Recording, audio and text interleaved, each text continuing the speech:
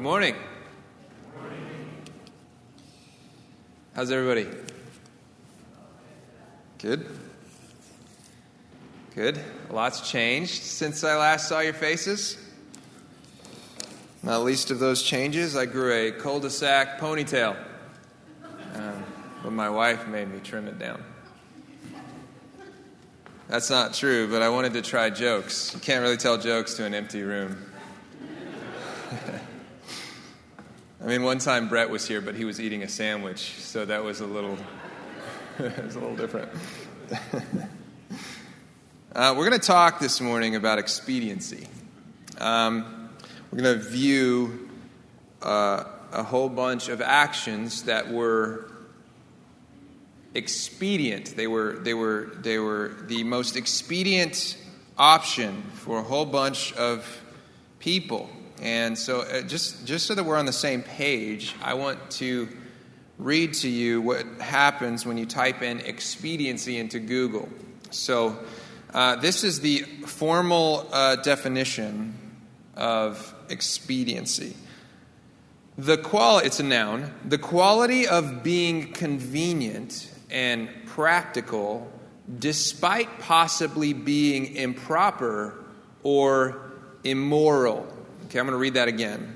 The quality of being convenient and practical despite possibly being improper or immoral. Now, I like that definition, but I want to kind of hone it in a little bit so that we can sort of use this to understand our passage a bit. So, what does it mean to act expediently? Right? What does it mean to act expediently? Well, my sort of translation of this definition is to do anything foolish, questionable, or wrong in order to make good things happen or to prevent bad things from happening. Does it make sense? We're all on the same page? Okay. Turn to 2 Samuel 20.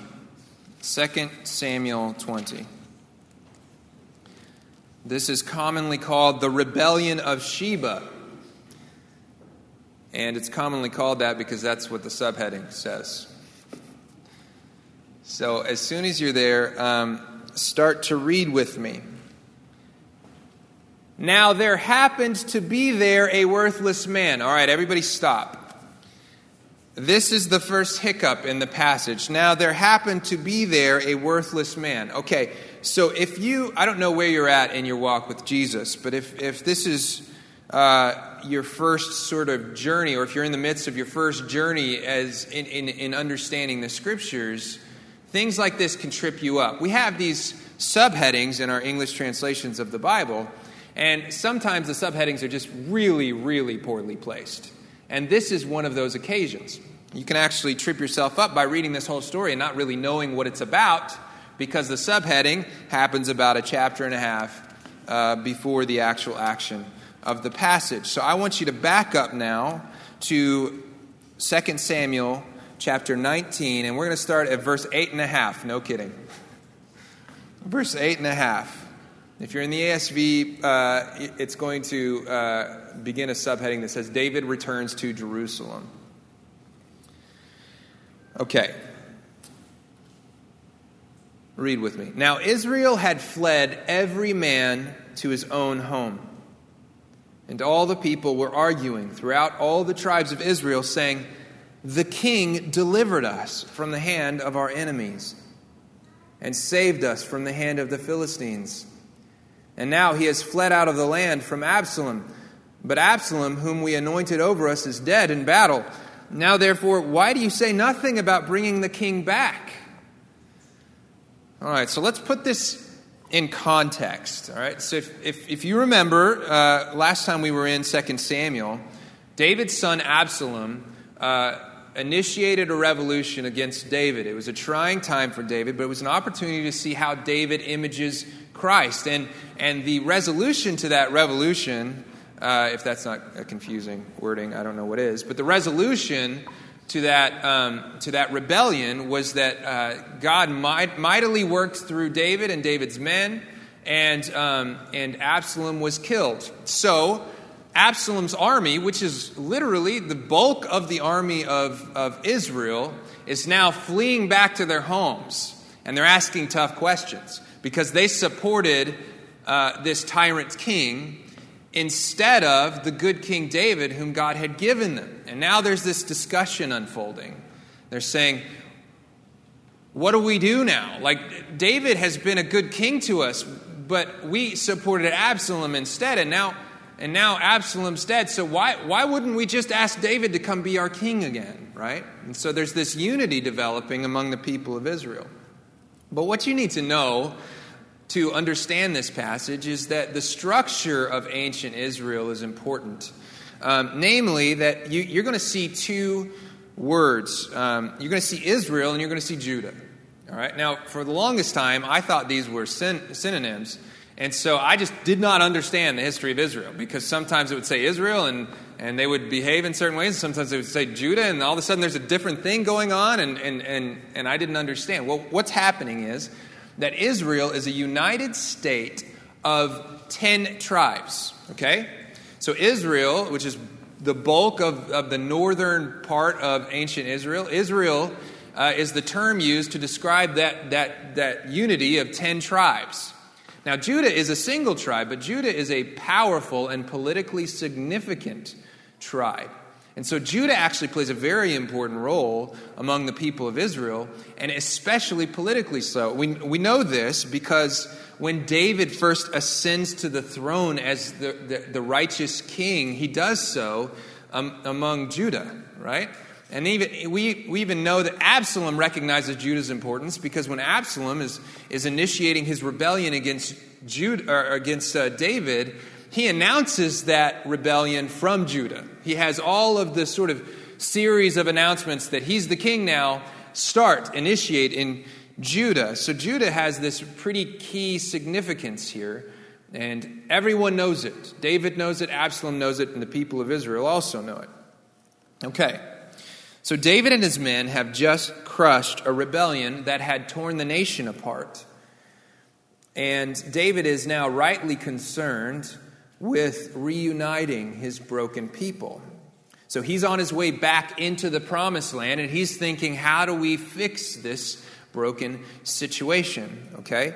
Now, David receives word that Israel, the 10 united tribes of Israel, have embraced his return. That's what we just got from this paragraph. This buzz that says, why not bring the king back, has now reached David's ears, but he has not yet heard back from Judah.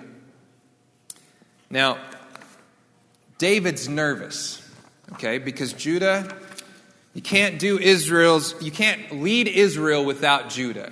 David sees that, and he thinks about it often, and he's concerned about this situation. That's where we're going to pick back up. All right, so keep reading with me. And King David sent this message to Zadok and Abiathar, the priests.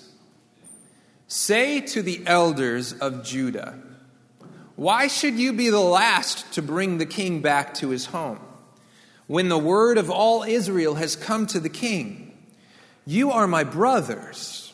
You are my bone and my flesh. Why then should you be the last to bring back the king? And say to Amasa, are you not my bone and my flesh? God do so to me and more also, if you are not commander of my army from now on in place of Joab. And he swayed the heart of all the men of Judah as one man, so that they sent word to the king, return, both you and all your servants. All right. We need to pay a little bit closer attention to David's words and think about them here, because this is the hinge upon which the entire passage pivots. All right. So listen to his words. He says, you're my relatives, and there's nothing wrong with that. That's a good argument. David looks at his family and his relatives and his tribe and says, why would you not embrace me as king? Israel has already done it. All right? And there's nothing wrong with that.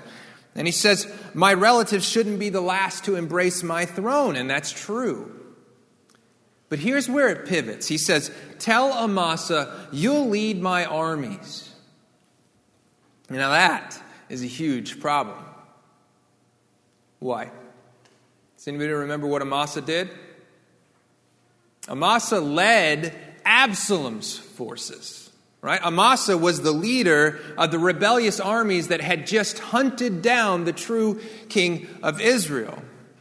Now he's saying, Amasa, you'll be in charge instead of Joab, even though Joab led the king's armies against Amasa, and even though Joab single-handedly crushed the civil war by killing the tyrant king Absalom, and even though Joab kept the king from foolishness when David was mourning over his son instead of rejoicing over his victory, Joab said, hey man, you need to think twice about this because your people are going to rebel against you if you continue this disposition, right? Joab has been faithful to David. So why would David say, no, Amasa, you're going to lead my armies? Why? Because it was good politics. Because it was expedient. It wasn't right to humiliate Joab. And it wasn't right to honor Amasa. But Judah was now on board, so the end justifies the means, right? Now, I want to think carefully about David's response, because this is, I think, the beginning of a pattern that's going to unfold 3 or 4 more times in this passage. All right? David feels the injustice of Judah's hesitation, right? He feels the injustice of it. And he rightly fears further injustice. He's concerned about what if Judah never comes on board? That's a big deal. But then he sets wisdom aside and he reacts in a way that he thinks would make that future injustice impossible. Right? Bribing Judah with the leadership of the army was the politically expedient decision. All right, now let's keep reading. We are going to skip to chapter 19, verse 41. Okay? Verse 41. Then all the men of Israel came to the king and said to the king, why have our brothers, the men of Judah, stolen you away and brought the king and his household over the Jordan and all David's men with him? And all the men of Judah answered the men of Israel, because the king is our close relative. Why then are you angry over this matter? Have we eaten at all at the king's expense, or has he given us any gift? And the men of Israel answered the men of Judah, we have 10 shares in the king, and in David also we have more than you. Why then did you despise us? Were we not the first to speak of bringing back our king? But the words of the men of Judah were fiercer than the words of the men of Israel. So what we see here is the consequence of David's actions, right? It's very quickly unfolding that David's expediency is compounding the division among Israel and Judah, right? Israel feels this injustice immediately. And both Israel and Judah fear further injustice at the same time. So there's this building anxiety, right? And they're now placed in precisely the same position that David was in. You see that David's political expediency didn't actually resolve anything. It just compounded things. It's going from bad to worse. All right, keep reading. Chapter 20. This is officially our passage. Now there happened to be there a worthless man whose name was Sheba, the son of Bichri, a Benjaminite. And he blew the trumpet and said, we have no portion in David, and we have no inheritance in the son of Jesse. Every man to his tents, O Israel. So all the men of Israel withdrew from David and followed Sheba, the son of Bichri. And the men of Judah followed their king steadfastly from the Jordan to Jerusalem. And David came to his house at Jerusalem, and the king took the 10 concubines whom he had left to care for the house and put them in a house under guard and provided for him, but he did not go into them. So they were shut up until the day of their death, living as in widowhood. But then the king said to Amasa, call the men of Judah together to me within 3 days, and be here yourself. So Amasa went to summon Judah. but he delayed beyond the set time that had been appointed to him. So at this moment, right, where both Israel and Judah is seeing injustice unfold, and they're fearing further injustice, they could have just sat down at the table, and they could have operated in wisdom, and they could have worked through that injustice and attempted to reconcile with their brothers. They could have celebrated God's gift of a king together, but that wasn't expedient. See, Israel and Sheba followed David's logic here. Sheba senses the injustice of David's action, and he fears further injustice. Is Israel always going to be in this second place role? Are we always going to be ignored? Are we always going to be disrespected? And at that juncture, he sets wisdom aside and he reacts in a way that he felt would make further injustice impossible. You see, rebellion was the expedient decision. So already we see this expediency creating this spiral of destruction and division. It's getting worse and worse. And all of a sudden we're facing murder and war and bloodshed among God's people. All right, keep reading. And David said to Abishai, "Now Sheba, the son of Bichri, will do us more harm than Absalom. Take your Lord's servants and pursue him, lest he get himself to fortified cities and escape from us." And there went out after him Joab's men, the Kerethites and the Pelethites, and all the mighty men. They went out from Jerusalem to pursue Sheba, the son of Bichri. When they were at the great stone that is in Gibeon, Amasa came to meet them. Now Joab was wearing a soldier's garment, and over it was a belt with a sword in its sheath fastened on his thigh. And as he went forward, it fell out. And Joab said to Amasa, "Is it well with you, my brother?" And Joab took Amasa by the beard with his right hand to kiss him. But Amasa did not observe the sword that was in Joab's hand. So Joab struck him with it in the stomach and spilled his entrails to the ground without striking a second blow, and he died. Then Joab and Abishai, his brother, pursued Sheba, the son of Bichri. And one of Joab's young men took his stand by Amasa and said, "Whoever favors Joab and whoever is for David, let him follow Joab." And Amasa lay wallowing in his blood in the highway, and anyone who came by seeing him stopped. And when the men saw that all the people stopped, he carried Amasa out of the highway onto the field and threw a garment over him. When he was taken out of the highway, all the people went on after Joab to pursue Sheba, the son of Bichri. So we have the same pattern play out. Joab, who has been for years now faithful to the king, sees rightly the injustice on display in David's decision, right? And he fears that this justice is going to compound, right? Like, will I always be dishonored? Will I always be second place? These are good questions, and this is a real concern. But setting wisdom aside, Joab reacted in a way that he felt would make that future injustice impossible. So you see this expediency at play, stage after stage, and you see that this is going from like anger and frustration and rage to division and to cries of war and to murder and bloodshed. Expediency is the enemy at play here, and every main figure in this passage seems to have that right in their back pocket, right? Okay. Keep reading. And Sheba passed through all the tribes of Israel to Abel, to Beth Makkah. And all the Bichrites assembled and followed him. And all the men who were with Joab came and besieged him in Abel of Beth Makkah. They cast up a mound against the city, and it stood against the rampart, and they were battering the wall to throw it down. So what began as a seemingly insignificant act of political expediency has dissolved step by step into a series of foolish and expedient wrongs. What's interesting about this is that both sides, Israel and Judah, sense some injustice at play. And both sides rightly fear that that injustice is going to compound and create more and more problems for them.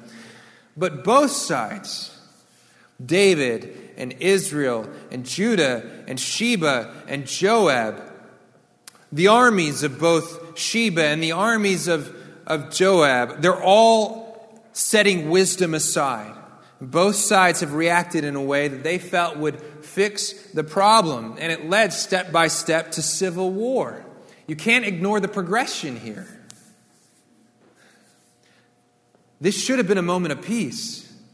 Instead, you've got an entire army looming. I don't know if you know much about sieges, but they're terrible. And the only end of a siege is the murder of the city or the starvation of the city. So Israel is in trouble here, and it's all because all the players are acting expediently. All right, now, keep reading. Then a wise woman called from the city, Listen, tell Joab, come here, that I may speak to you. And he came near. And the woman said, Are you Joab? He answered, I am. Then she said, Listen to the words of your servants. And he answered, I'm listening. She said, They used to say in former times, Let them but ask counsel at Abel. And so they settled the matter. I am one of those who are peaceable and faithful in Israel. You seek to destroy a city that is a mother in Israel. Why will you swallow up the heritage of the Lord? Joab answered, Far be it from me. Far be it that I should swallow up or destroy. That's not true. But a man of the hill country of Ephraim, called Sheba the son of Bichri, has lifted up his hand against King David. Give him up alone, and I will withdraw from the city. And the woman said to Joab, Behold, his head shall be thrown to you over the wall. Then the woman went to the people in all her wisdom, and they cut off the head of Sheba, the son of Bichri, and threw it out to Joab. So he blew the trumpet, and they dispersed from the city, every man to his home, and Joab returned to Jerusalem to the king. Now I want you to focus your attention on this wise woman. You'll notice that this is the first time that wisdom is at play in this story. David behaved foolishly. Israel responds foolishly. Judah reacts foolishly. Sheba acts foolishly. Joab acts foolishly. At every step of this unfolding nightmare, the key players are being fools. And here's this unnamed woman with this one key feature. And think about her words for a minute. She's saying, this city is treasured. This is a gift. She's saying this city is a part of the Lord's inheritance. She's saying this city is a fountain of wisdom. She's saying, why would you destroy something so beautiful a gift from God? And if you follow her logic, you're going to see that she's reflecting constantly on God and God's gift and God's work. And that's what wisdom does. Wisdom reflects on God's law. Wisdom reflects on God's character. Wisdom reflects on God's gifts and seeks justice and restrains wrath. In other words, this woman single-handedly represents the polar opposite course of action than that which was taken by David or by Israel or by Judah or by Sheba or by Joab. See, in fear, David forgot God's law and he forgot God's character. And in fear, Israel and Judah forgot God's gifts. And in fear, Sheba forgot justice. And in fear, Joab failed to restrain his wrath. In just a moment, with this picture of this wise woman interceding, we get a picture that godly wisdom is the antidote to expediency. When godly wisdom is at play, expediency is unnecessary. So, what does this story mean for you, right? this relatively bizarre story about a series of really bad decisions and a resolution from one wise woman. What does this mean for your day-to-day life? I can think of a few ways that we can apply this passage. First, righteous ends never justify wicked means. Let me repeat that. Righteous ends never justify wicked means. Christians are not pragmatists. When deciding how to behave, we don't think primarily or exclusively about the result. Why? Because means matter. How you get there really matters. Very few figures in this story had an end in mind that wasn't relatively good. But how they got there really caused problems. Let me give you an example from Christ's life that illustrates this. If you get a chance this week, read through the temptations of Christ, right? What's interesting about Satan's attempts to shatter Christ's ministry is that he's appealing always to good ends, right? Turn that bread to stone. Sustain your life, King, Christ, Messiah. Your life ought to be sustained, right? He says, look, the Bible says that this will happen. Fulfill the scriptures, Christ, right? Messiah. He says, look, everyone will honor you. Demonstrate your power, right? That's part of what you're here for, Christ, is to demonstrate your miraculous power. What if all the nations bowed down before you? What better end is there than all of the nations bowing before Christ, right? But step by step, Christ rebukes Satan and casts him away because means matter.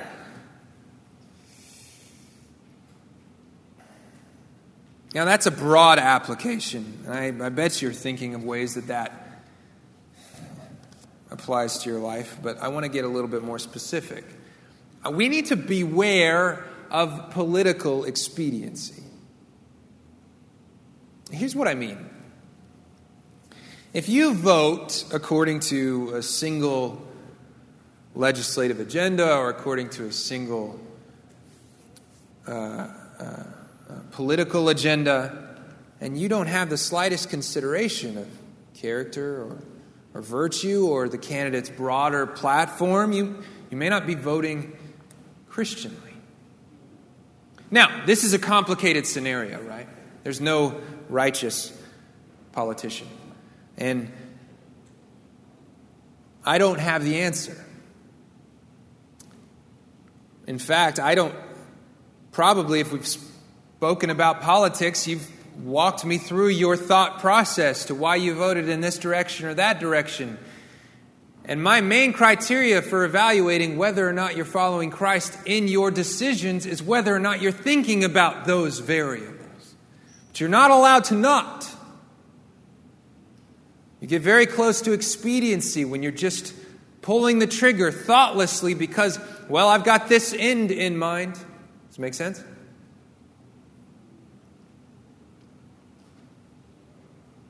Acting Christianly in a democracy is complicated business, and it requires reflection and wisdom and nothing short of your full attention. Think carefully. Plead for wisdom. Bring the scriptures to your decision making. Amen? Now I'm going to get a little closer to home. Beware of social expediency. It is commonplace in almost every industry to network. You know what I mean? If you're in sales, or if you're just in management, or if you're on the ground floor, or if you're at the top floor, networking is endorsed as good, solid behavior. That's how you grow your circle of influence, right?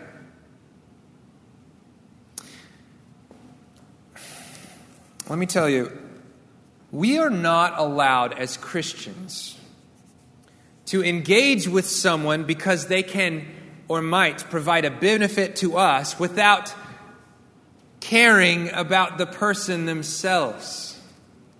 Understand? I find myself doing this. I'm confessing this to you. This is not a, hey guys, I noticed this a behavior in your life. This is a, hey guys, I noticed this behavior in my life. Start paying attention to the conversations you start. And if you see those conversations headed in a particular direction that might be personally advantageous, but not a direction that might be personally awkward or weird, you're probably off. Make sense? This happens. This expediency unfolds, I think, on a regular basis on social media. I'm not talking about networking now. I'm talking about something else. And there's a lot of enemies of the gospel in our society and on social media and saying things on a regular basis. And often we feel compelled to engage them or to engage their ideas. And often, the bad way to do so follows this sort of structure, right? Person X is an enemy of the gospel, right? Everybody's in agreement. Person X is promoting ideas that undermine the gospel, or they're promoting legislation that undermines the gospel, or they're promoting political parties that undermine the gospel, whatever. You say person X is an enemy of the gospel, but you also recognize that simply critiquing their ideas, merely identifying the flaws in their logic, or simply calling my neighbors to think carefully doesn't engage very well. But if I mock person X and maybe sneak in some of my critique, more people will see it, more people will engage it, and then the ideas themselves will go farther. Great plan, right? Maybe just this one moral compromise will lead to the enlightenment of a whole nation of social engagement. It's not true. It's not true, and it's not Christian.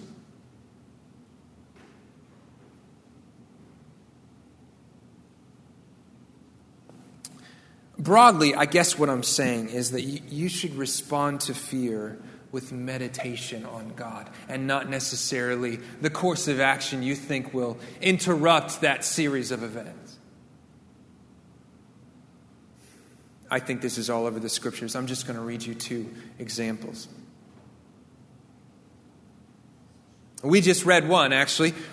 Wise woman saying, think about God's gifts. Think about the Lord's inheritance. Think about all the goodness that you're about to stifle because of your actions, right?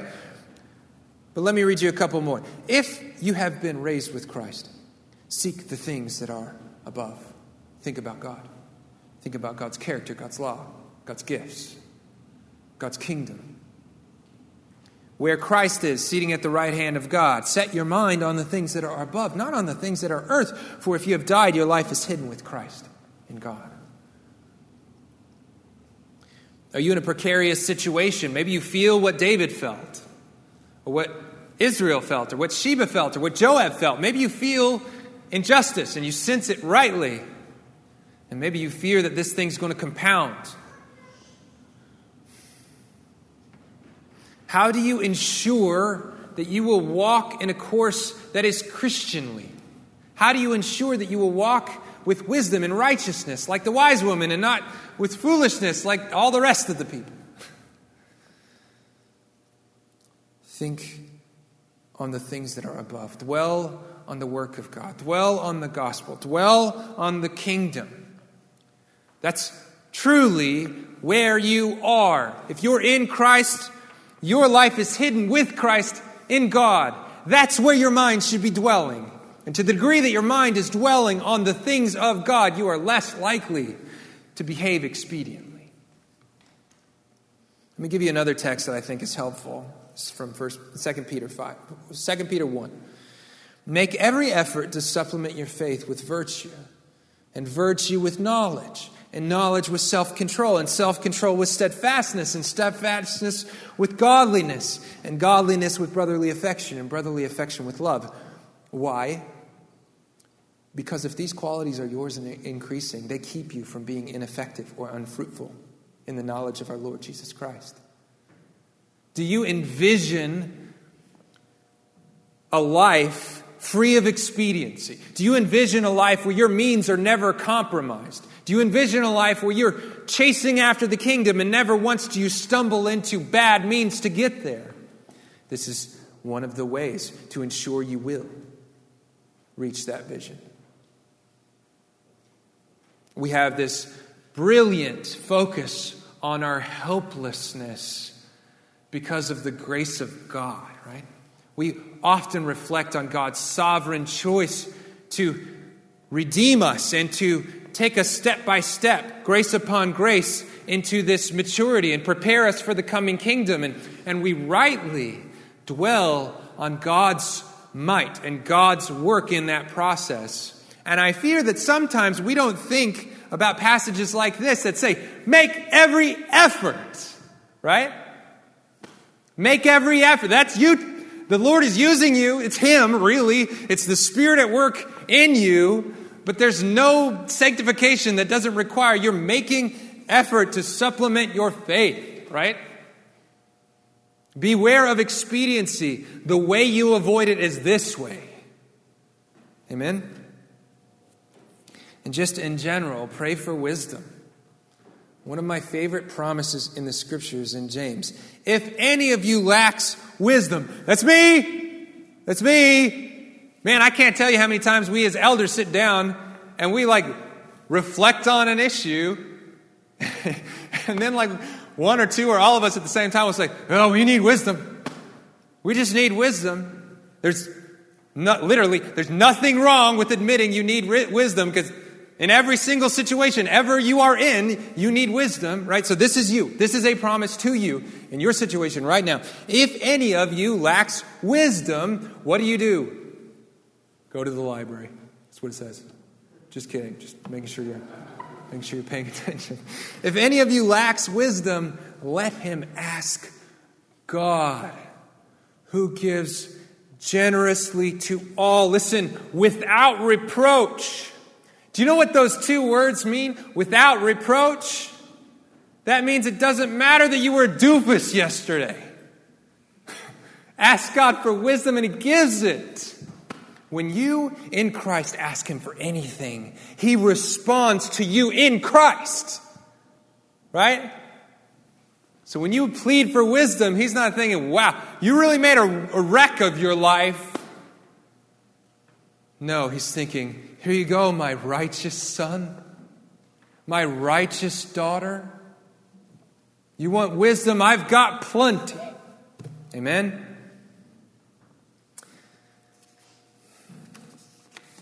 Also, and I don't really need to explain this, praise God for wise women.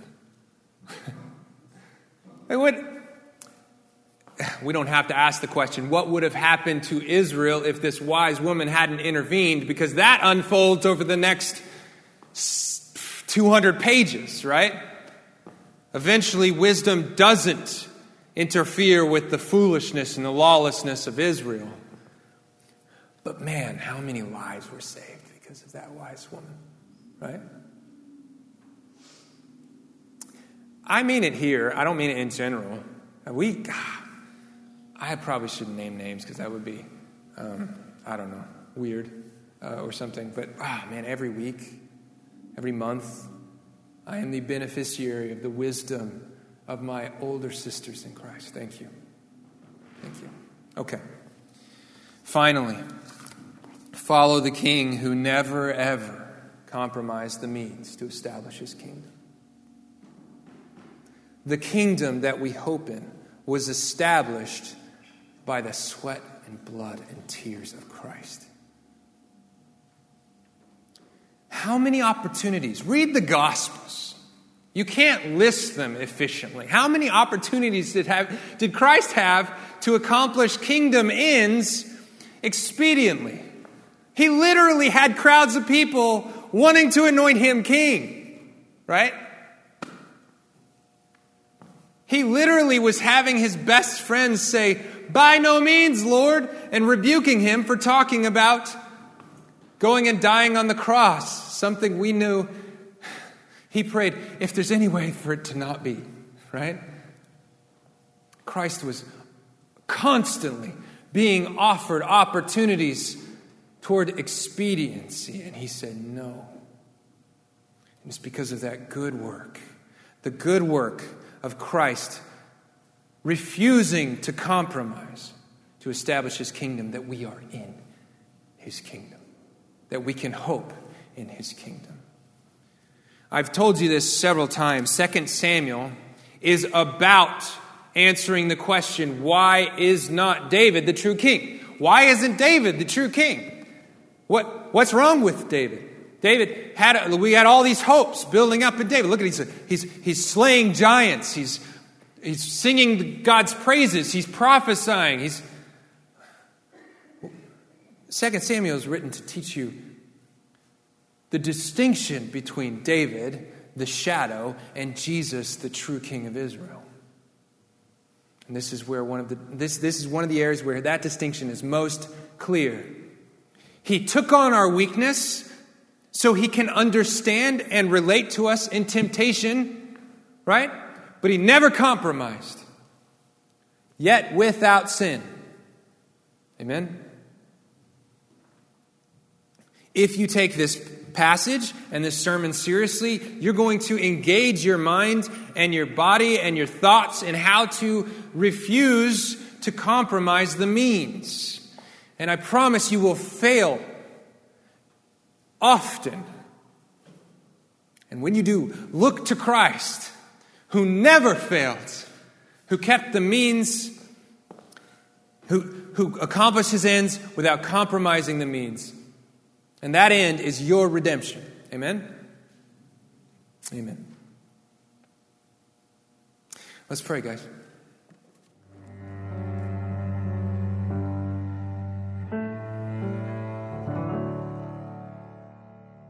This podcast is brought to you by Redeemer Church, a community of believers in Fort Worth, Texas, committed to equipping God's people to delight in God's glory and declare that glory to our neighbors and the nations. For more information, visit our website at redeemerfortworth.org.